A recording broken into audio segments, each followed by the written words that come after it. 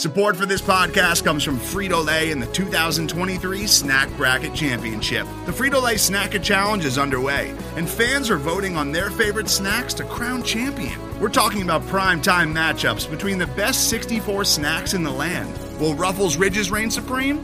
Can Doritos defend their dynasty? Or will Smart Food use their smarts for a surprise upset? Only you can decide. Get in on all the action for a chance to win up to $1,000 or a year's worth of snacks. Let your snacks be heard. Just go to fritolaysnackit.sbnation.com to vote and enter for a chance to win. No purchase necessary. Sweepstakes ends April 3rd, 2023. Void where prohibited. Year's worth of snacks awarded in the form of 52 coupons, each good for one bag of chips. See official rules at fritolaysnackit.sbnation.com. This is the Black and Gold and Red podcast.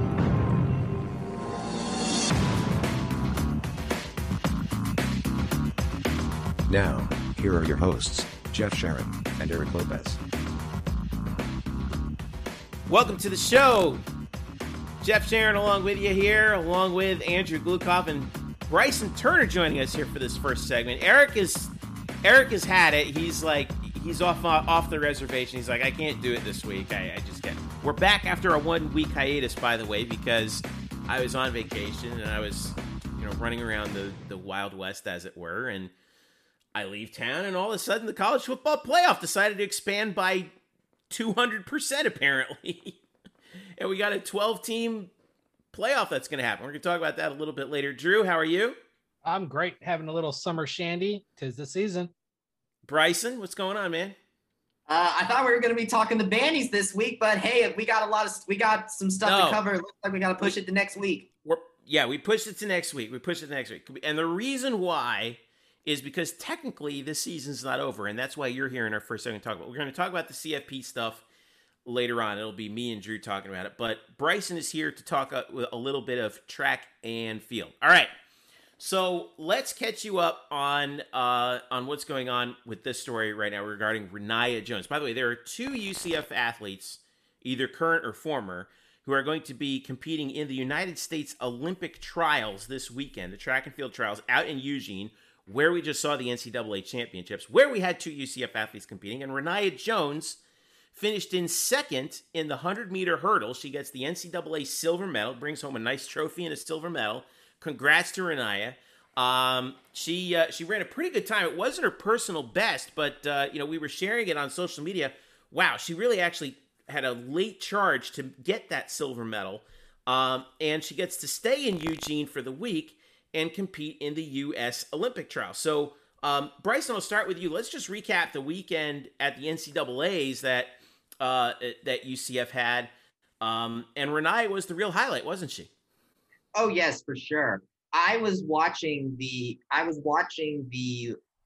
final live, and as they kind of started, I was definitely worried seeing her fall behind, but looking back at that replay, those last two hurdles, she just turned on the afterburner, and as soon as I saw her go across the line, I'm like, holy crap, she just got second. Right. I was basically like Dana Boone. Like we talked to Eric talked to Dana Boone after the game, and I saw the interview for the article I wrote about it, and she was basically had a very similar reaction. In fact, she didn't even know that she got second. She thought she had like third or fourth, but those last two hurdles, I have to applaud Renaya for doing that. That was a major, definitely the run of her season, besides the one that got her qualified for the trials. She comes in second to Anna Cockrell of USC, who was coached by Carol Smith Gilbert, UCF's former track and field coach, who, by the way, hours after USC wrapped up the women's team championship, she announced she was becoming the new head coach at Georgia for both the women's and the men's teams at Georgia. So that's an interesting little note. But Renaya finishes with a 12.82. Cockrell finished with a 12.58. It was tight down to the wire, but Renaya beats Akara Nugent of Baylor, another freshman, by 2/100ths of a second, and outpaces Grace Stark of Florida by 7/100ths of a second to take the silver. Now, she now turns her attention to the U.S. Olympic trials, which is a whole different ballgame in the 100-meter hurdles. But as I had mentioned earlier this week, let's not forget that Renaya at the UCF invite earlier this spring, when she set the school record in the hurdles at 12.73, that was the 6th fastest time in the women's 100-meter hurdles this year. So where does that put her, Bryson, in terms of the potential to make the Olympic team heading into the first round, which will be happening late this week? Well, I think what's going to be interesting is it's going to depend on how long it's been before the Olympic for some of the athletes, as far as professional, have gotten into the Olympics. Because you have to remember that this Olympic trials comes 1 year after when the trials were supposed to be because of COVID. And so, for example, one of the professional athletes that'll be at the trials is Kendra Harrison, who owns the world record in the women's 100-meter hurdles. And she qualified with a 12.43 time. And I did not see when she ran that, but if she ran that in, say, 2019, then coming into this Olympic trials, it's an entirely different ball game.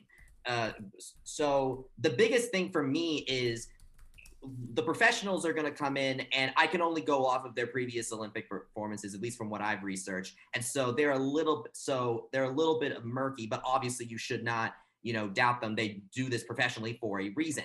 But what we can do is look at some of the collegiate runners that she will have to go against in the trials and compare their performance there. And so from that perspective, I think that her chances of making the Olympic team, or at least her finishes among the collegiate athletes, she's going to be right on the fringe. If there are 3 athletes that are going to be going into this women's 100 meters, and you just talked about the collegiate athletes, I think Renaya could make it in as either the third one or the alternate. And this is because there are 3 runners that I'm looking at right now, at least collegiately, that I think could make it. And that is Tanea Marshall of LSU, who qualified for the trials with a 12.44 and did not start in the championship race for the women's 100 meters, presumably because they were going to save her for this trial. So she gave up, or either her or her coach gave up a possible NCAA championship to prepare her for this. And the fact that she has the second fastest qualifying time, only a hundredth of a second behind Kendra Harrison, that I think is kind of bodes for how formidable Tanea Marshall is, even though she did not race in the NCAA championship race. Now, you also have Chanel Brissett from Texas. She did not make the NCAA championships because she had a false start in the 100-meter hurdles in the NCAA West prelims. So she actually is coming into this event on some pretty good rest as far as the 100-meter hurdle event goes, though she did compete in the 4x100 meter relay for the Longhorns. And then that brings us to the only woman that beat Renaya in the championship, Anna Cockrell. Cockrell qualified for the Olympic trials with a 12.54, the 4th fastest qualifying time among everybody there. And even in this race, she beat Renaya with a 12.58, which is not that far off from her qualifying time. So if I'm Renaya, I basically need to beat that night's invite time, 12.73, and then some, in order to not just compete with the collegiate athletes that are on the board, but also now you bring in the professional athletes as well, including two past gold medalists in the event. Yeah. One other person who we know actually won't be there, Nia Ali, who made the Olympic team in 2016, was a silver medalist in Rio, but she won't be competing because she announced actually last month that she was pregnant with her 3rd child. So congratulations to Nia. So she decided she won't compete, at least as far as we know. But like you said, Harrison, Brissett, we don't know what else is going to, and it's going to be a tough road for Renaya to get there. But at least she has a chance to be there on the track, and she has a chance at the final if she doesn't false start or any of that kind of stuff. So, so I think that's key. And then second of all, here's what I think is actually really important. I want to know what you think about this. Is all right. Number one, she's going to be competing on this level. It's always important to get that experience. You never know if you have a good race, somebody falls or something. you could end up in the top 3, or if you end up in the top 4, you could be an alternate, and then who knows what could happen. And I think that we were mentioning that earlier, that there might be an issue with one of the favorites in the 100 hurdles. Is that right? Yes. I mentioned earlier that there are 2 previous gold medalists in the women's 100-meter hurdles that are going to be competing in these Olympic trials. The first one is that isn't like the problematic one is Dawn Harper. She was a gold medalist in Beijing and a silver medalist in the London Games. So she's going to be in the Olympic trials. But the one I'm going to watch, but the other gold medalist, the gold medalist of this event in Rio, who was the gold medalist for that USA sweep of the podium, is Brianna Rollins. And so the story with her is that earlier, just about a week and a half ago, she was banned, or the story I'm talking about comes a week and a half ago. She was banned for 5 years because of a doping case, and so that should keep her out. But as it turns out, Rollins submitted an appeal that is now had her ban frozen. So she's now able to run in the Olympic trials. I'm looking at the entry list right now, and her running and her time that got her to the trials was a 12.61. So which is a faster time than Renaya's qualifying time. Mm-hmm. But here's the thing: is the determination of whether she can compete in Tokyo or not, if she does make the team, is going to come down to an appeal hearing that's going to be heard on July 23rd. So if the situation comes to it where Brianna makes it into the top 3 and say Renaya is 4th, then we could be in a situation where we really needed to get ready for that July 23rd hearing to see if Renaya could possibly make the team, because if Brianna Rollins is denied to go to Tokyo because of this. Interesting. Yes. Boy, that's really interesting. Worst case scenario, if Renaya doesn't make it, obviously, like we talked about, this is some great experience for her. And the thing I think that's easy for everybody to forget is, the 2020 Olympics are taking place in 2021. It's only 3 more years until the next Olympics. So we could very well see her in 2024 and make the run up to the Paris Games while undertaking her career at UCF, assuming she doesn't decide to turn pro, which is a possibility with track and field athletes all the time, or transfer. But this is that's another key thing for a young athlete to do, especially somebody like her who's 19 years old and has already presented such great talent at such a so quickly. This is a really good place for her to be in terms of gaining confidence and experience, right? Oh, yes. I mean, if you look at the lineup, if you include Tanea Marshall, who didn't start, in the NCAA championship for this event, there are only 3 underclassmen of the 9. There is Renaya Jones, Karen Nugent, who did not qualify for the trials, by the way. Of the 9 people to qualify for the NCAA championships, Nugent was the only one. It's the only one that isn't qualified for the Olympic trials. And then there is Kentucky sophomore Masai Russell, who actually is qualified for the trials, actually. She qualified, I believe, with the time of, what was it? There it is, 12.9. So She qualified for the trials. But as an underclassman, managing to compete at that level is a major achievement for her. And so obviously, when we're talking about the Olympic trials, she could see some of these upperclassmen, like Anna Cockrell, for instance, in the next Olympic trials. But I think that gaining that experience, especially if she does stay with UCF and track coach Dana Boone all the way through until their senior year, then I could easily see her as a realistic candidate for the team in 2024 if she does. All right. And her first race, when is that going to be taking place, Bryson? Because there's more than there's a first round, then there's the quarters and semis, and then the final. Is that right? Yes. So as far as the first round goes, the first round is scheduled to happen at 5:04 p.m. local time, which means it'll be about 8:04 p.m. our time on June 19th. But the thing is that I'm sure a lot of Olympic followers will know about this. NBC loves their tape delays on these things. So I looked at the schedule at the broadcast schedule for June 19th, and it says that the trials will be broadcast on NBC Sports Network from 8 p.m. to 10 p.m. So it's possible. So I don't know if it's going to be live, but that's when NBC Sports Network is going to be covering the trials. Well, it is in that window, right? From 10 to 11. Yeah, so it is in that window, right? So we probably should be able to see it live then, that first round at least. As long as NBC allows it, it's right. Gonna. So I would say keep an eye on those time slots, because NBC is going to air it sometime in that time slot. We just don't know when. Okay, so Saturday, June 19th, 8 p.m. on NBC Sports Network is when we should just keep an eye on it, right? Exactly. Okay. Now, there is one more athlete we need to take a look at who is a UCF alum who's taking her shot at the Olympics. Anne-Marie Blaney, one of the great distance runners in UCF history, who's graduated after a decorated career. She's chasing after a spot on the U.S. Olympic team in the 10,000 meters.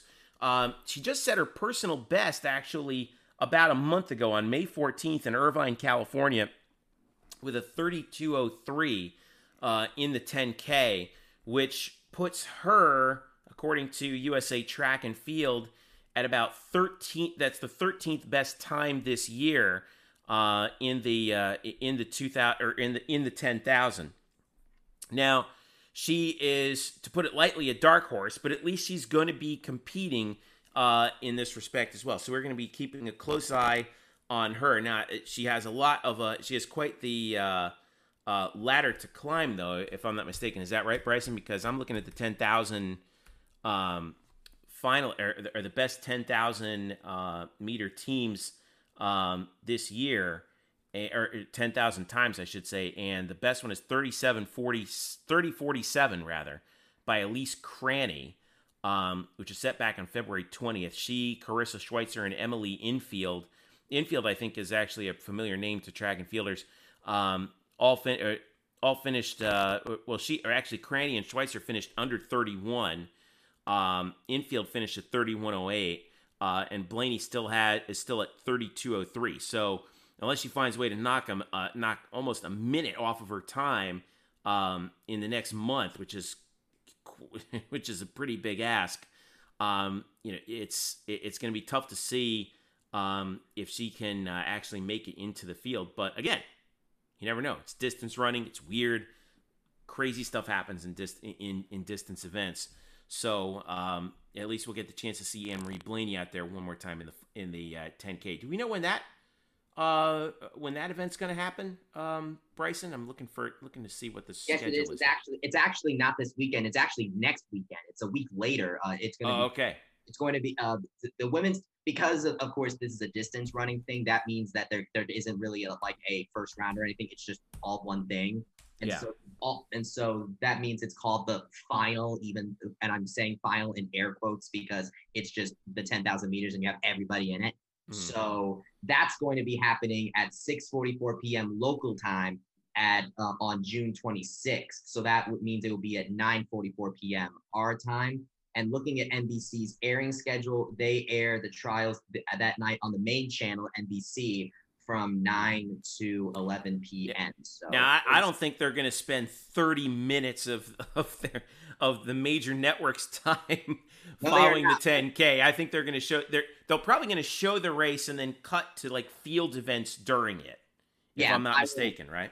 I would agree with that. But if it is something that our viewers would want to follow up on, then that's where they'll probably have some intermittent coverage of that race. So if you want to see Anne-Marie Blaney do that, it'll be there. But you basically did nail the analysis as far as this goes, because Elise Cranny has managed to qualify with 30:47.42, which is far and away faster than Anne-Marie Blaney by a long shot as far as track goes.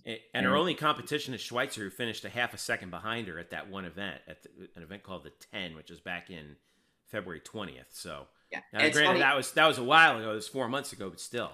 I know. This is actually what's interesting about this is actually Anne-Marie Blaney's second time to try and qualify for the 2020 Olympics. And because before COVID struck, because there were some Olympians that had already been decided before COVID struck, because the marathon Olympic trial happened before COVID shut down in February 2020, and Blaney did compete for that.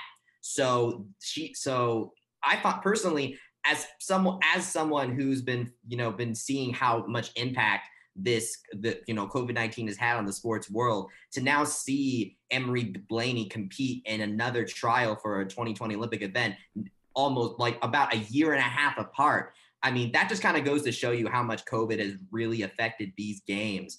And I'll be very interested to see what kind of presence it'll have here. But it could also have given Emery an opportunity to better prepare for this 10,000 meters in a way that it would be much better than, coming, about a month or so after running a marathon. So yeah, at least it gives him time to do that. So U.S. Olympic trials coming up this weekend, and then going forth into next weekend, 2 UCF athletes competing. Bryson, you'll be writing up a little preview for us, I believe, before we head into the weekend. Is that right? Yes, I will try and knock that out tomorrow. I should be able to get it out before Saturday. All right, sounds good. We'll be on the lookout for it. Bryson Turner joining us here on the Black and Gold Banneret podcast. Thank you, Bryson. Keep an eye on things. I know I'll be watching it live because I'm a huge Olympic nerd. I love track and field. I'm particularly interested in always seeing who's going to be competing for the U.S. in these events, and the fact that we have 2 UCF athletes who are going to be competing for a spot on the Olympic team, I think, is a wonderful thing. In addition to Phil Dalhouser, who's going to be who obviously didn't play an NCAA sport at UCF, but is a UCF graduate, and will be in the Olympics again in Tokyo in beach volleyball. One more go at it for Phil Dalhouser again. All right, Bryson, thank you so much, man. It's good to talk to you, and enjoy the weekend. Thank you very much. You too. All right, when we get back, Andrew Glukov is going to join us again to talk more about. Oh my God, the college football playoff is going to 12 teams. I can't believe it's going to 12 teams. Like, this is mind blowing. Like, I'm still recovering from it. And I was learning about it while I was up in Wyoming on vacation. Stick around, I'll be right back. Today's episode is brought to you by Cars.com. With over 2 million vehicles and 50,000 more added every day, Cars.com will match you with the perfect car for you, your budget, your life, your style. And if you're ready to say goodbye to your current car, Cars.com will get you an instant offer to cash it in. Just start by entering your license plate. Then get matched with a local dealer who will write you the check.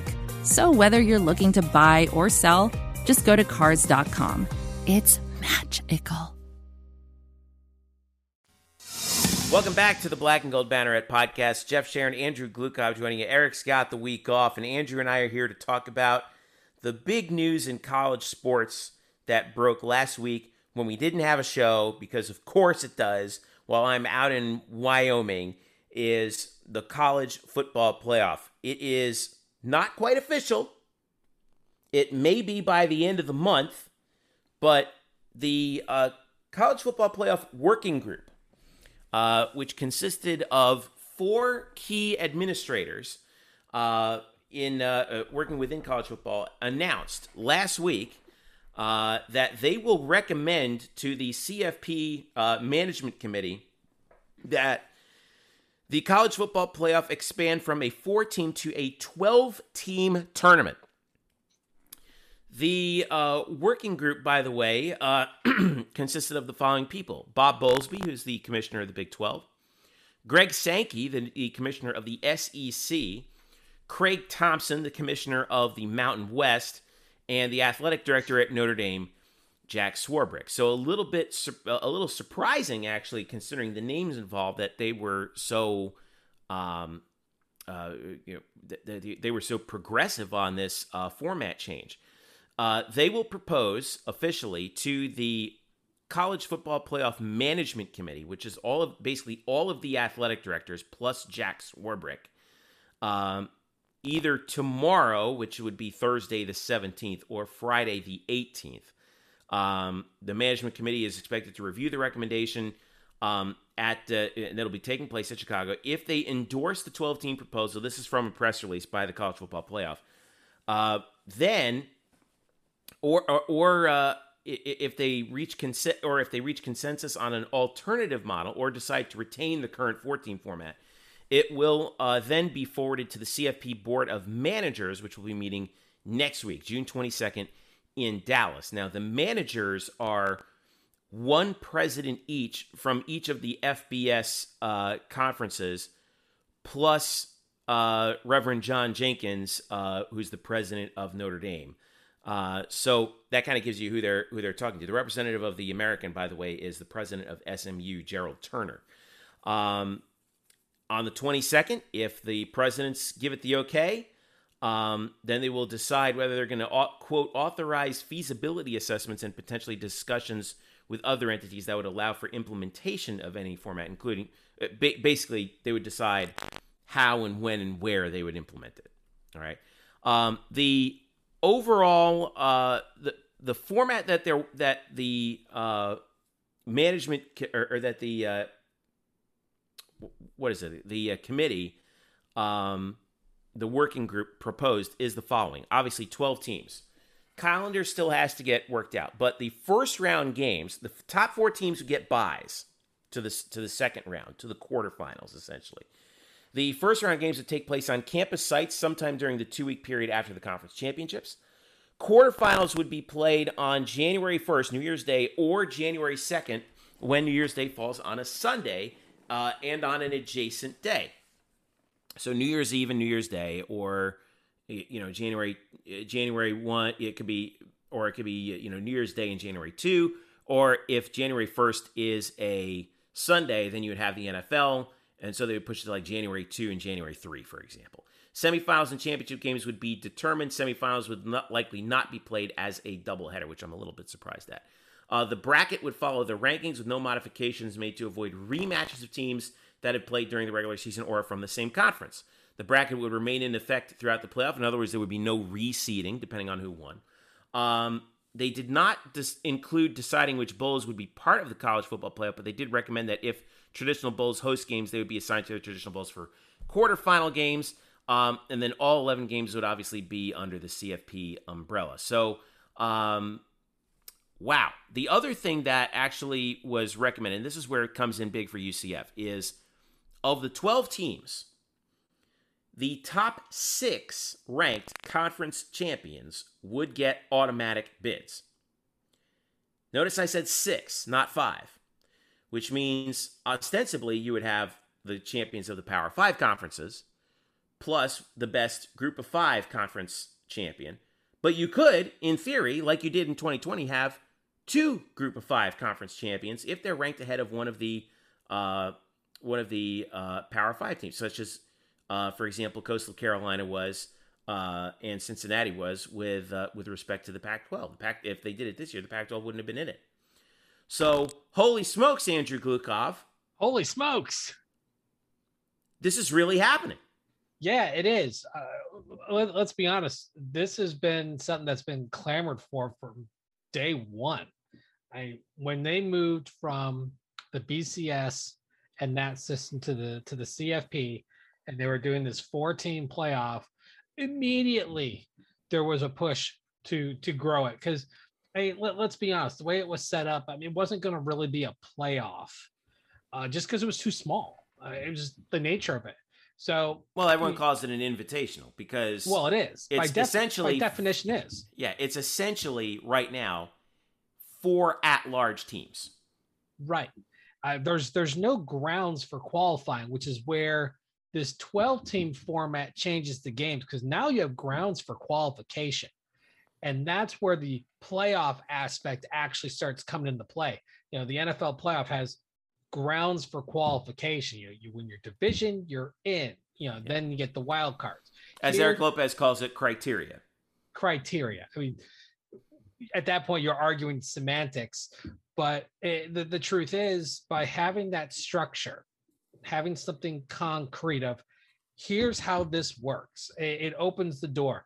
Now, there's a lot of details we don't have because they haven't been fleshed out yet, such as, are these top 6 conference champions going to be the top 6 seeds? Hasn't been decided. My guess is going to be, other than the top 4, which they did say will be conference champions, They have not addressed number 5 or number 6 yet.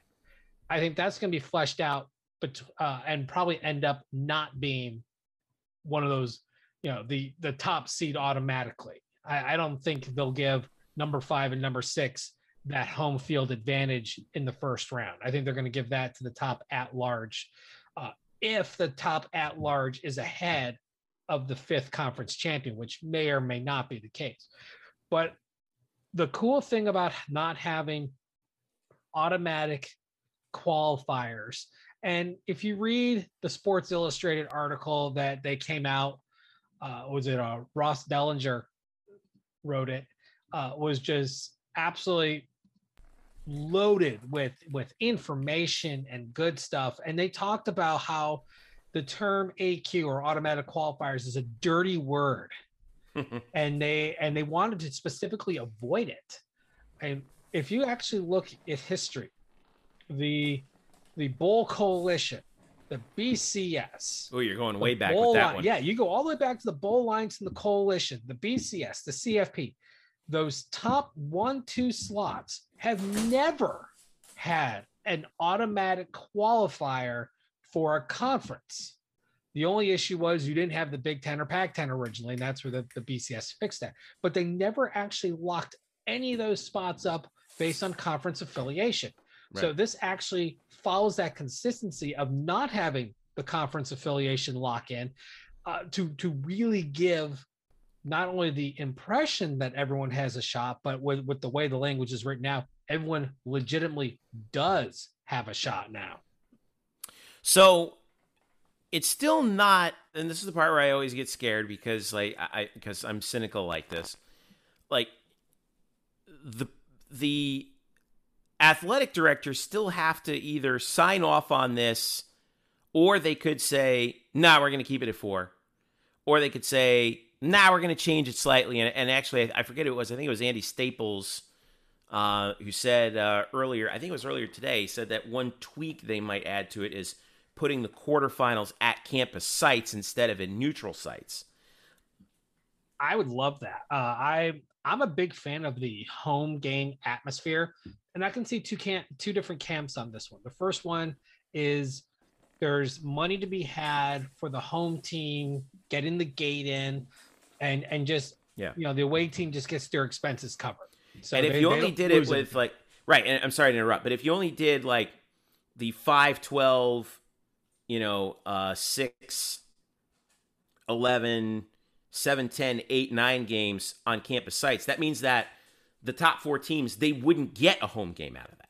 Right. They're trading in that home game for a bye, and that's money in your pocket, right? Because, the home team they get the gate, they get the parking, they get the concessions, they get all that good stuff. And the only expenses are for the away team's travel that would be covered through that. I think part of this is they don't want small stadiums. That's two things. And one of them, small stadiums hosting that big level game. Like take the Bounce House. Bounce House is not a big stadium. It's about, it's 44,000 and change. It does not have a high level of amenities. That just is. When you compare to, Mercedes-Benz Stadium in Atlanta, you just can't compare it. It's not a fair comparison, or Jerry World down in Arlington, Texas, or the Rose Bowl. You can't compare one to the other. So I think that's part of it there. And two, the last thing I think they want is a semifinal game in East Lansing, Michigan in January, in early January, right. Where, the breath that comes out of you immediately freezes into icicles. 6 inches of snow on the ground. And it would make for some entertaining television, I'll tell you that. It would, but I think they feel that the quality of football would be taken away. And at least with the Southern stadiums and the dome stadiums, you get to negate a lot of the weather issues and make it more of a fair game. And I think that's another avenue that they're probably going to look at. Interesting. Let's think about this from the UCF perspective now. This is a coup. It's a game changer. As Coach Malzahn said, it tweeted out. It is a totally game changer. This means that, yes, UCF can now compete on the field for a undisputed national championship, as can the other 64 teams in the so-called Group of Five. This takes us to the debate that's been going on for a week now on Twitter about who deserves credit. Oh boy, for actually getting Swarbrick and all these guys in the working group to be convinced to give the Group of Five a shake of the pie here, right? So I will ask you to start out, who deserves credit? Is it Danny White? Is it Mike Oresco? Is it all of the Group of Five teams? Is it Jack Swarbrick? In your mind, and list as many of them as you want. Who, in your opinion, gets to do a victory lap here and say, "Hey, we were at least part, not the reason, but at least part of the reason why we now have this more full, more participatory, or will have, hopefully, if all goes well, this 12-team playoff." Well, let's start with the CFP Management Committee, which is all the commissioners plus Jack Swarbrick. They're the ones who decided to create this team. This wasn't done in a vacuum. This was actually very particularly done. They took the Big 12 and the SEC commissioners, because they've been around the longest out of the Power Five conferences, and wanted a good cut. You can't do anything. Well, I take that back. The SEC, Greg Skanky over there is he's newer, but the thing is, you can't do anything without SEC support. Right. You take him. Bowlesby's been around the block a lot. He's got a lot of experience, and you take them, it becomes a little more geographical. You take him, covers the other half of the country, really. The Pac-12, brand new commissioner. You can't ask anything of him. The ACC overlaps the SEC too much. Big Ten's got its own issues. So you go there. Jack Swarbrick, being Notre Dame, becomes is a wild card, and I think he brings a really unique perspective. And I actually think he deserves an extra amount of credit more than anyone else in the room when it's all said and done. And then, and they specifically said the reason why Craig Thompson from the Mountain West was picked is because he was the longest tenured commissioner out of the Group of Five. And okay, they had to be commissioned by someone. They're commissioned by the CFP Management Committee, which was the 11 commissioners and Jack Swarbrick. So obviously that group of 12 gets the first layer of credit. They're the ones who said, let's do this. The second layer then goes to the four guys in the room who somehow, through a lot of tough work, managed to keep this from leaking. This started in 2019. Yep. Did not leak. It almost got blown when in Dallas, a Notre Dame fan found Jack Swarbrick and asked him what he was doing there. And Swarbrick had to come up with a good excuse. Oh, it was an industry meeting. Yeah, it was an industry meeting. Yeah, it's just some industry meeting. I'm telling you, Ross Dellinger's SI article about this was fantastic. Must read. It was really Must good. read. Fantastic. Can't emphasize it anymore. Those guys put the blueprint of this all together. The third layer goes back to the CFP Management Committee, who then sends it off to the presidents and whatnot. And it's going to be tweaked a little bit. But, the main four guys, Greg Sankey, Bob Bowlesby, Craig Thompson, and Swarbrick. Swarbrick, yeah. Yeah, Swarbrick. Sorry, Jack Swarbrick. I've got to give those guys the lion's share of the credit. They're the ones who did the work. And Jack Swarbrick especially, because he actually put Notre Dame at a disadvantage willingly for the betterment of everybody else. He could have thrown a wrench in this, but he chose not to.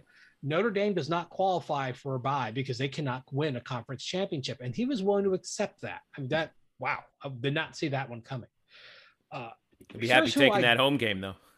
Here's who I don't give credit to. Any athletic director outside of Jack Swarbrick. None. I don't give credit to any of them. Not even Danny White. Even Danny White. For at least laying the groundwork. And now, here's where you and I disagree. Okay? I do believe that Danny White deserves at least some credit because he publicly showed that the Emperor had no clothes with regard to the current format. Because you remember when the 14 playoffs started in, what was it, 2013? Was it? 2014. No, 2014. Okay. That it was being sold as, finally, this is the thing. This is the play. No more split national championships. No more disputes. None of that. This is the be-all, end-all. And first of all, credit is due to Scott Frost and the UCF players on the 2017 team. The players undefeated. Deserve a lot of credit. Yes. Who went undefeated, beat Auburn, won the conference, beat Auburn, who beat both Georgia and Alabama, the participants in the championship game that year. Credit to them. Then I do give credit to Danny White, who boldly on that field declared national champs. I don't care what you have to say. And ignited the debate about, wow, okay, the Emperor really doesn't have any clothes here. Maybe this is not the be-all, end-all as it was being sold to be. All right? So I do believe he deserves at least some credit for publicly kind of throwing out the established narrative, and like I say, it's the right comparison, saying the Emperor had no clothes here. So you say he doesn't deserve any credit at all? Well, let's think about it. This started in 2019, and the catalyst, UCF was a major catalyst. Make no bones about it. 2017 comes and goes. They didn't do anything. 2018 happens. Teams won 25 straight games. They can't get over 8th place. Oh, we have a problem. Yeah. That was when it really hit. And it was during that offseason is when things started to happen. You had enough ammo because, Boise State, Houston, and Western Michigan, they had good runs, but they didn't really have something sustained. I mean, if any school won 25 straight games in the BCS era, they'd be in the national championship game, and they knew it. Boise State ended up second. TCU's ended up second. Utah ended up second on single seasons as a non-power conference. Utah did it twice, I think. Is that right? I think TCU did it. I think Boise did it twice. I forget exactly. I know Utah had 04 and I think 08. You're right. They did have 04. And then 08, which they got retroactively given a national championship similar to UCF. And it was actually because of UCF that happened, but that's neither here nor there. Right. They, in singular seasons, were able to get all the way up to within the top 6 and eventually finished second. UCF never got higher than 8th, riding 25-game win streak. There's a problem here. And they finally admitted it. And that's when things started to happen. And they've gone on the record. Mike Oresco's gone on the record. And I'm hoping that we can, find a way to pry more stuff out of this guy to kind of talk about, how this happened, how this all came together. Because, there's a lot of smoke and there's tidbits that people have said over time and in different places. But I mean, it'd be, as we know, Mike likes to talk. You just, would love to, see. See ever. Yeah. Did you hear the interview with Mark Daniels this week? Because I did. I think Mark asked like 3 questions in 20 minutes. Well, that's what he does. I mean, the guy just knows how to talk. My friend and former colleague Kyle Nash has had one-on-ones with him, and that's also the thing is the man likes to talk. But when you look at it, the players were the ones who made it happen. They're the ones who won 25 games in a row. Yeah. The noise that happened around it doesn't matter. You win or you don't. And you don't win on TV, talking in a press conference. You win on the field. And that's what they did. They deserve the lion's share of public credit. The national championship, initially it was a claim. It was shortly basically recognized by the NCAA once that final rankings came out, because they actually, the declaration came before the rankings finalized. So right. there was a degree of risk there. Yeah, it was before Wesley Colley's final poll came out. Right. And there was a degree of risk there. And I know there's some people who sometimes get the dates mixed up, but yeah, the claim came first. The actual recognition came later. Mm.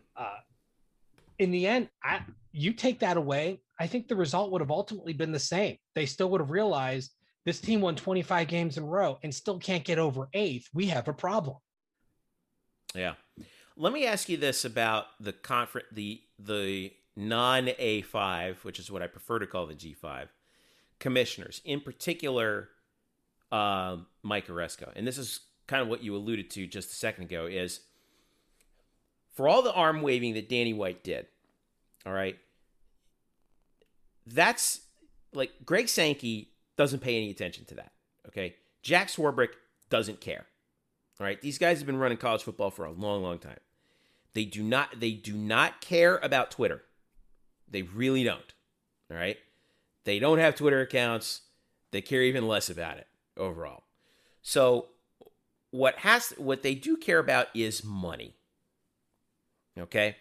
So what about, Mike Oresco? We talked about Thompson from the Mountain West and some of those other guys who were actually in the room. They are part of the management committee that actually makes decisions on this.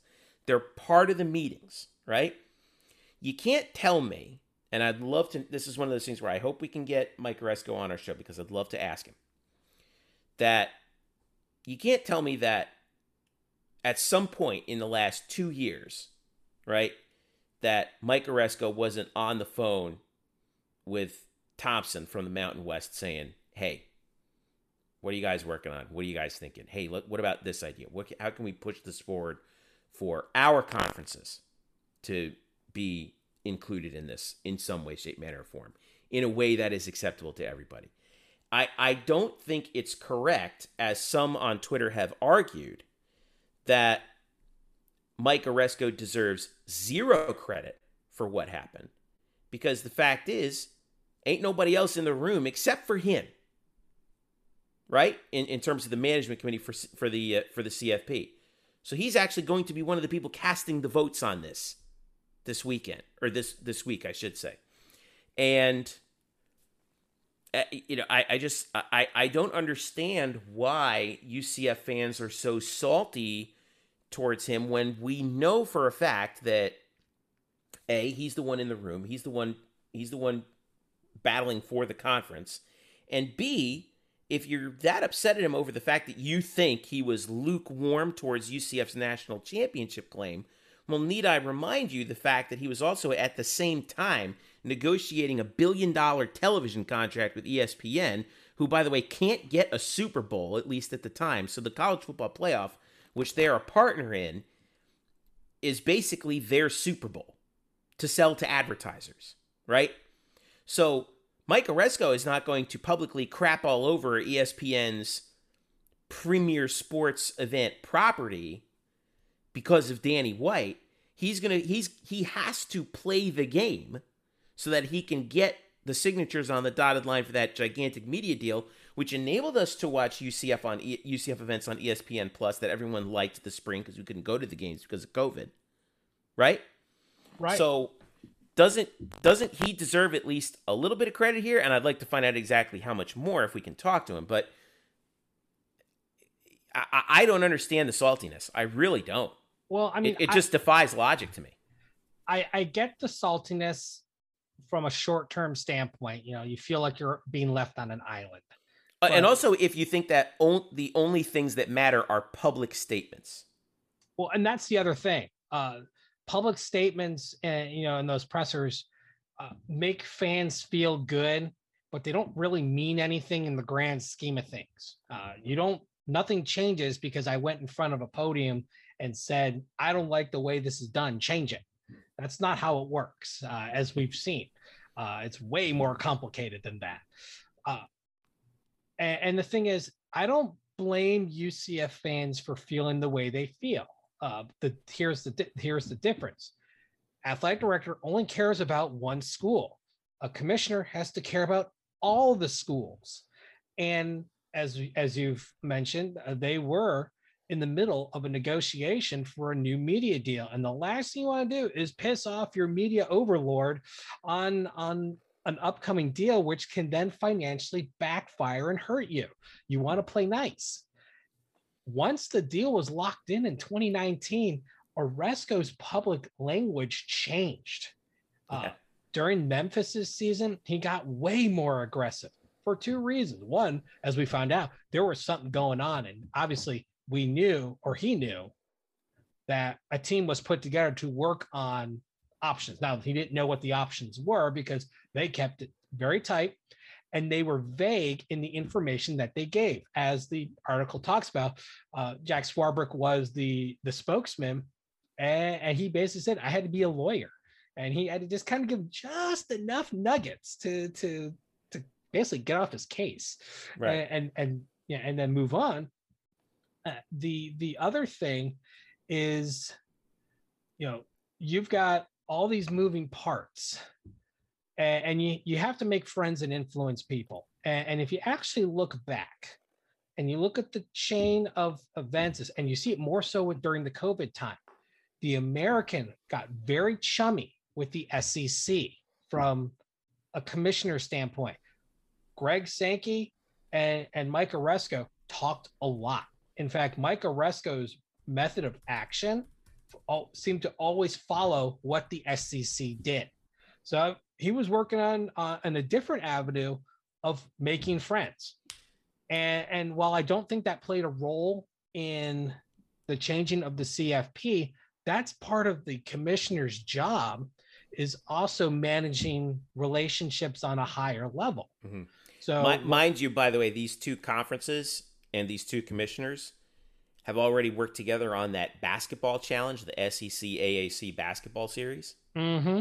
So there is obviously an ongoing relationship between Greg Sankey and Mike Oresco. And here's the thing that we have to wonder about. It looks like the concept of P5 and G5 is basically going to go away, because there is no real, there is no Power 5 anymore at that point. Everyone becomes an equal player. The only difference the only place that it really exists is actually in NCAA. No, actually, it exists in terms of the NCAA's. The autonomy. Yeah, the NCAA's ruling, which, by the way, Oresco alluded to with Mark Daniels this week. He said, really, my goal is to try and get us into being one of those gaining that autonomy conference status with regard to NCAA policy votes. Right. And that's a whole different ballgame. Yeah, and that's actually all it applies to, is for football only, autonomy for for policy. They changed the meal rules. That was one of the big things that they did. And what they said when this first started, this whole autonomy thing, is the other conferences can choose to join along if they want to. They're not required to, and it won't impact their status in the FBS, but they've all pretty much tried to, because it's, a case of keeping up with the Joneses. I think in the case of the American, the more they can be like that autonomy group, the more likely they have a chance of starting to cover some of that financial gap in subsequent media deals. So to kind of wrap it up, I understand why UCF fans are salty, but they have to understand that Mike Oresco's job is not to satisfy UCF fans. Mike Oresco's job is to work for the benefit of all member schools. And sometimes one may not jive with the other. And that's what happened. I think UCF was more of a victim of timing than anything else. If they had their run in 1920 with no COVID versus 17-18, I think there would have been a very different argument, because you wouldn't be worrying about a new media deal or any of that sort. The chains would be off. Mm-hmm.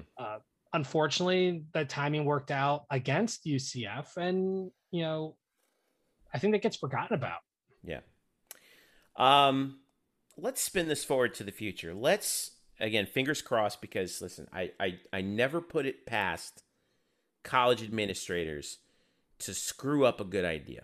All right. Where's someone make G. Gordon Gee not allowed to vote? I know. I just, I know, of course, President Cartwright's on board. Of course, Terry Mahadra's on board. It's the other guys I'm not worried about. I am worried about, right? But let's say what we're all hoping happens. 12-team playoff, top 6 ranked conference champions get a bid. I don't even care where they play the games. They could play them all in Anchorage, Alaska, for all I care. I mean, just get us to 12, right? As I told Andy Staples on Twitter. But what do you think that how does this really change the conversation around college football and the future of college football as we think? I have my own ideas, but I want to know what you think is going to stay the same, is going to be different going forward. Well, in the short term, nothing's going to change. The earliest this could happen is in 2023. There's a lot of parts. And the thing is, it requires a brand new CFP media deal, which is why I don't think this is going to actually happen until the old contract expires. It's just easier to negotiate the new contract based on the new terms. Well, I do think that ESPN is probably chomping at the bit to kind of get in the negotiating room on this right now, because of the amount of money that they lost due to COVID. And the events that they lost, because they want to get on this real quick, because to them, this is like having the Super Bowl every year.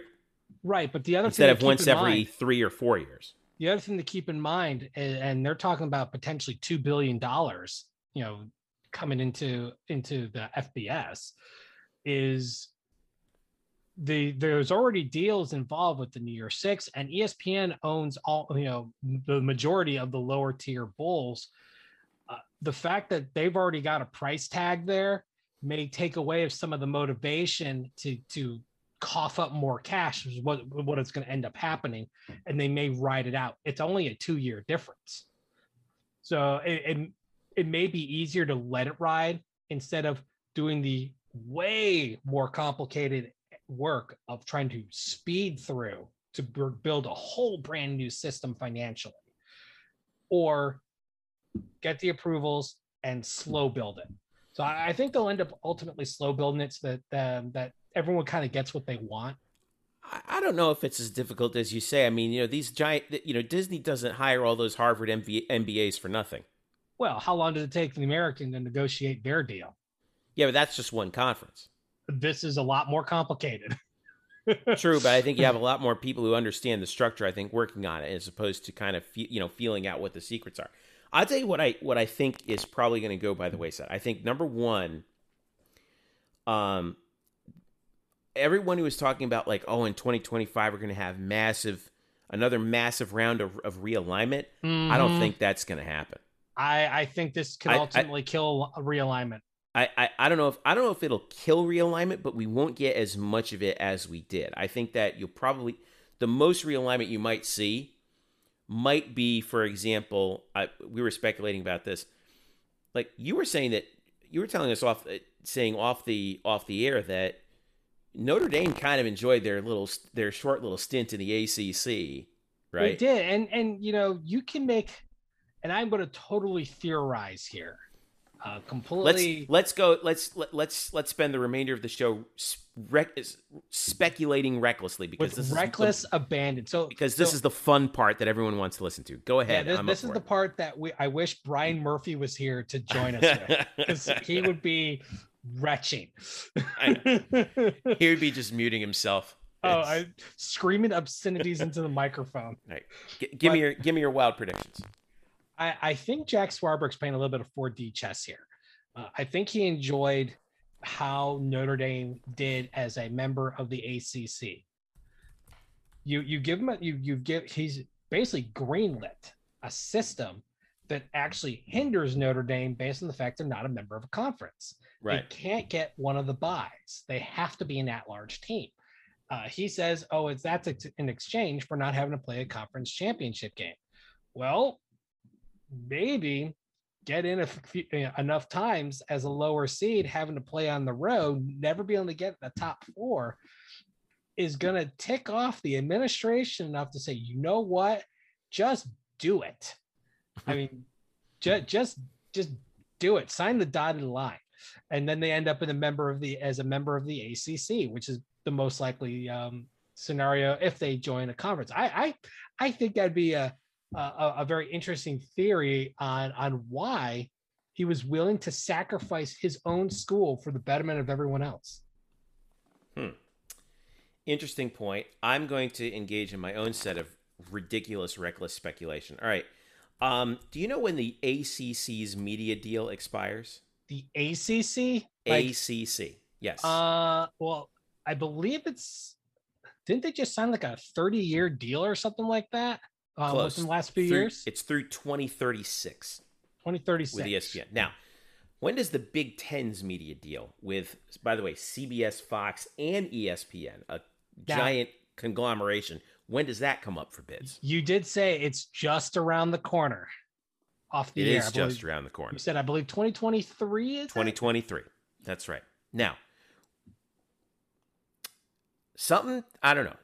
When you start to look at how things line up, all right, 2023, let's see. Big Ten media deal coming up. We're starting to see the SEC has consolidated its media underneath the ESPN umbrella. It's no longer going to be CBS and ESPN. It's going to be ESPN only. We've seen the American consolidate under ESPN instead of splitting with CBS Sports, with CBS and ESPN. I think the Big Ten is going to want to consolidate. And I think the Big Ten is going to want to consolidate with ESPN. And when they do, it's what triggers realignment isn't so much playoff, it's media contracts. And what I think is going to happen is the Big Ten is going to want to consolidate, and then NBC is going to dive in. Now, NBC, we know that they're giving up NBC Sports Network, but they still have a bunch of properties out there. And the Big Ten Network, which is a 50-50 joint venture between Fox and the Big Ten, well, whoever runs that network is going to be whoever the main TV partner is. So I could easily see that transferring over to NBC, and then NBC can go to Notre Dame and say, hey, if you join the Big Ten, we'll continue to air Notre Dame football from South Bend every other Saturday. But then you also get your road games on our television network as well, because we're going to air Big Ten football at noon, and then we push our start time back for Notre Dame football, at South Bend back to 3:30 if we want to, right? I think there's a possibility that if Notre Dame decides to join a conference, which I do think they have a big incentive to do now, it's going to be the Big Ten. It's not going to be the ACC, and they'll take all sports to the Big Ten. Now, how are the dominoes going to fall? This is where I think it's going to get real fun. We've been talking about before, and Lopez and I have talked about this all the time, kind of pointing and laughing. All the UCF people point and laugh at Nebraska, who got kicked out of the AAU, the American Association of Universities, as soon as they joined the Big Ten, which, by the way, the Big Ten is an academic league. It's not an athletic league. And a requirement for entry is you must be a member of the American Association of Universities. Which is why purposes. No one should ever speculate that the UCF is going to the Big Ten anytime soon, because exactly. UCF is not joining the AAU anytime soon. Yeah. Maybe one. It could happen, maybe in a couple decades, but not anytime soon. Now, there's already a lot of bad blood between Nebraska and the Big Ten. I think that marriage is irreparably damaged. And I would not be surprised to see Nebraska leave the Big Ten and jump back to the Big 12. So here's the question. Do they leave or get kicked out? Who cares? That's my answer. It's more of how much laughter will we have? It'll last us all about 5 minutes. I don't think Nebraska's going to care either, because I think they just want to get out of the Big Ten. So I could definitely see Notre Dame going to the Big Ten. I could definitely see Nebraska going back to the Big 12. In terms of the Big 12, that still leaves West Virginia as sort of they're an island. They're out on an island. They're like the redheaded stepchild out there. I wouldn't be surprised to see them take Notre Dame's spot in the ACC, and you kind of have like a three-way trade. And so, what does that mean for UCF? Stay put. Nothing. It means nothing. Doesn't mean anything. Just stay put. You're in a league that you can win. You're in a league that has access to the playoff. If I'm Gus Malzahn, by the way, how about the last 6 months for that man? Huh? I think he's the biggest winner in college football, in any shape or form. Yeah, we're seeing all the articles about big winners and losers from the college football play. The big winner is Gus Malzahn. Oh, everything. He got the gigantic buyout from Auburn. With no strings. With no strings attached. Gets this job at UCF, recruit out of his mind in the state of Florida. And he gets to be himself. He gets to be himself. He doesn't have to worry about, Auburn level boosters breathing down his neck. And in addition to all that, you have a potential spot in the college football playoff now. This is great. Oh, I mean, unbelievable. Oh, take that man to Vegas with you. I mean, really, because his luck is just out of control right now. Anyway, I do think this, to sum up, I do think that, and we're going to get going here in a little bit, but I do think that this is going to put to bed a lot of the speculation about realignment. And I know we just spent the last 13 minutes doing that, but it's not going to be like it has been in the past with multiple teams changing conferences. I think it's going to be very, very limited, if at all. I think that the concept of being an independent will officially lose its luster. There are some, obviously we just heard today that that Army has re-upped their TV contract with CBS, so they're likely going to remain independent. But I think schools like UMass, UConn, New Mexico State, I think they're heading down to FCS. I just don't see. Nobody wants them. I mean, that's the truth. No Nobody FBS conference. Them. No FBS conference wants them, and UConn has openly said they don't want any FBS conference. Well, UConn flat out, without in not as many words, basically said we don't care about football. I mean, that's what they did when they left the American to go join the Big East. Football was just basically left to die out there. Granted, the program was in shambles, but I mean, they did nothing to help it. Yeah. But now there's zero incentive to being an independent if you're not. There is one thing that's going to have to happen, and that you're going to have some rule changes in the NCAA regarding divisions and conference championship games, because the way this is going to be set up is I think it's a very possible reality that divisions go away, because it's going to be about making sure the top two teams meet each other from a record standpoint, instead of having, a loaded SEC West and an SEC East that's fair. You end up with just the best two teams, and you go from there. However, and this is where the Americans run it. The Americans running on an NCAA waiver, because right now the rules say if you go no division and you want a conference championship game, you need a round robin. That's what the Big 12 has. That's when they got to deregulate the conference championship game, and they brought it back. So if you want to have the best of both worlds, you're going to have the rules change. I think they'll eventually do it, but it has to be done. But do you think that it might be? Sorry for interrupting. Do you think that there might be a possibility that if you're not a quote power conference, that, and I know that we're saying that this distinction may go away, but do you think that there's a possibility that, say, the American, the Mountain West, the Sun Belt, Conference USA, they might just do away with the conference championship games altogether? I don't think so, because there's money to be had. Yeah, but what's the incentive if I guess we'll have to see whatever the payouts look like from the future CFP, but what's the incentive in potentially having your number one team get knocked off? Yeah, I can see risk in that. And I don't see the conference championship games ultimately going away just because of the guaranteed money that comes in. There's no guarantees in the CFP other than the Big Ten's going to get a team in, the SEC is going to get at least a team in, and the ACC is going to get, and Big 12 are going to get a team in. They're going to find a way to a team in. After that, all bets are off, as we saw in 2020. The Pac-12 is just an absolute mess at the moment, and it may not improve next year. It may take a while. Well, it may. They just hired a new commissioner. Yeah. Well, I mean, things don't change overnight, though. Yeah. They've got a lot of work to do, and I'm hopeful because you'd hate to see, things just fall apart. Because in the end, no one wins when things just fall apart. Your quality of football goes down. We enjoyed the games against Stanford. We don't want Stanford to go away and fall apart into obscurity. We'd like to have them have bad years, but I'm talking about like falling apart. The Big 12 poaching the Pac-12 and making a conference mess.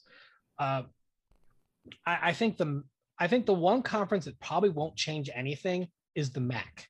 The MAC, along with the SEC, were the first conferences to start the conference championship game. They've been doing it since the early 90s, and I don't see them changing it. Because their chance of getting into the CFP playoffs is going to be the slimmest out of any of the conferences out there. All the talent is going south. That's why you're seeing the SEC dominance. You're seeing, the rise of the Sun Belt, the American. Cincinnati did well, but did great. And you're seeing Memphis improve. You've got UCF, who's enough said. We know what they've done. Plenty of Southern teams in Conference USA too. Exactly. Even Florida Atlantic had a really good run a couple years ago. Yeah. When they won Conference USA, the Sun Belt, Appalachian State, which is classified as a Southern school, Coastal Carolina, Southern school. I mean, you're looking at it as Southern movement. Everyone wants to come south as far as recruiting.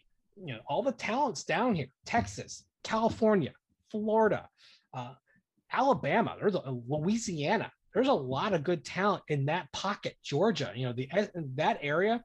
There is a lot of good FBS talent that schools are just going after. So it doesn't surprise me that those Southern schools are rising up. So I think the MAC may stay still, but the other ones I could see getting rid of divisions and trying to do they're the best they can as far as just get the best two teams available. It's the American, the other G5, which that term that should eventually go away. About non-A5. The non-autonomous needs the capital. They need the money. And they don't make much money from their media deals. The bowls don't pay out well. They need that cash. And the way the bowl contracts are, all of these schools are locked out of the good bowls. Now, we failed to mention one thing, and it just made me think of it. One of the things they talked about is some of the bowl games going away in response to this plan of having more major bowl games involved with this new playoff. I believe it may have been Brett McMurphy said that maybe 6 to 10 bowl games could get axed. And I know Eric Lopez is celebrating because he feels there are way too many bowl games out there.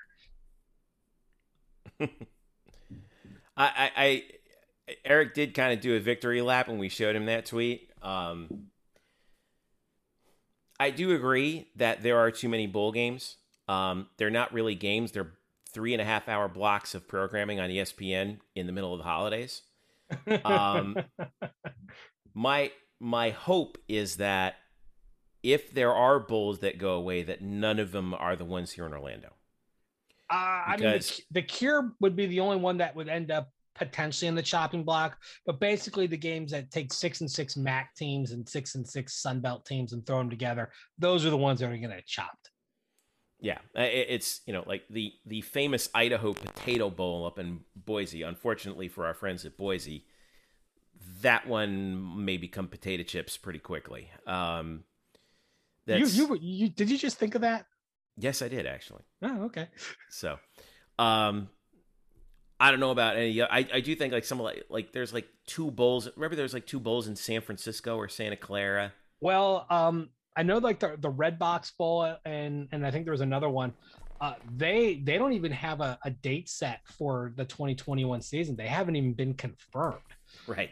All the ESPN owned bowls have been confirmed. There's been times and everything's locked up. So it's a possibility that there may be some bowls that don't make the cut for 2021. I think the Red Box Bowl was actually going to be cut in 2020 anyway. They had no home to go to. Like here's that's like one of the ones in San Francisco or in the Santa Lending Clara. Tree Bowl in Mobile. I don't think anyone's looking at the calendar and saying, "Oh, great, let's go to Mobile, Alabama." Hey, my thoughts about the Birmingham or maybe the Birmingham Bowl going away, and all I could think of is some of those Southern bowls is Southern Florida University on a T-shirt. Do you remember that? Oh my gosh, yeah. Oh man, I think we just aged ourselves a little bit. Oh, geez. Anyway, I just and I want to wrap this up here because we got to get going. But it's rare that I am pleasantly surprised by anything that happens in college football, and this week was one of those times. I didn't see it coming. I saw the first. I remember the first piece that came out. I forget who wrote the very first piece. Was saying, "Hey, this 12-team thing is actually a thing." I forget who shared it initially. Was it Dodd? Was it Dodd? Was it Dodd? I don't remember if it was Dodd. It might have been Dodd. When I looked at it, I was like, I just remember that my first look at it was, yeah, right. They're just trying to hook people in. And just to disappoint them. Just to disappoint us in the end. And lo and behold, this is what's actually happening. And again, I don't want to get your hopes up. I don't want to get my hopes up too much because this still has 2 rounds of voting that it has to get through.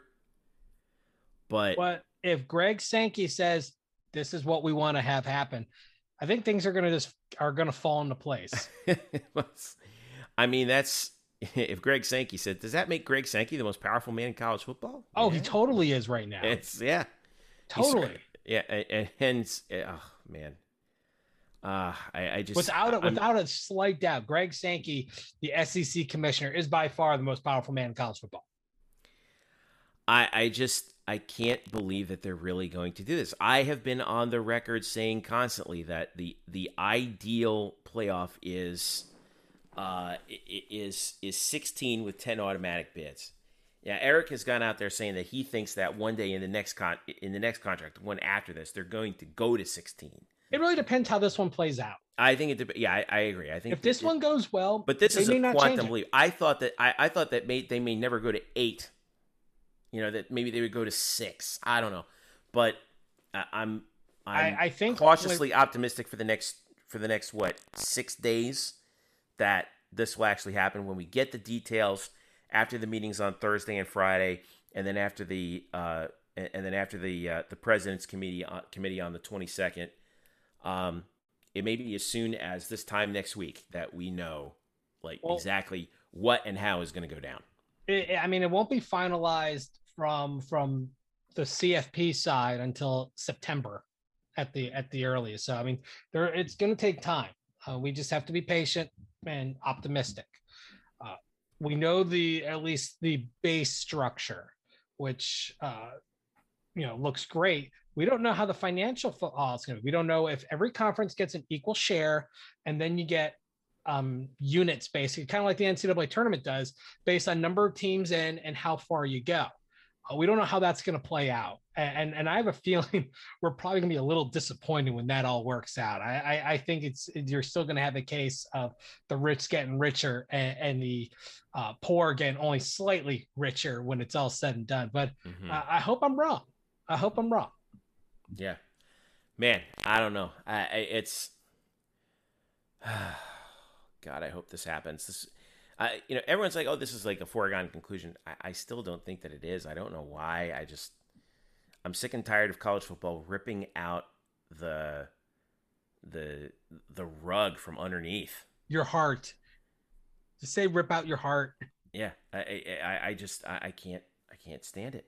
You've been around enough UCF games over the millennia that you are used to victory being snatched away from you.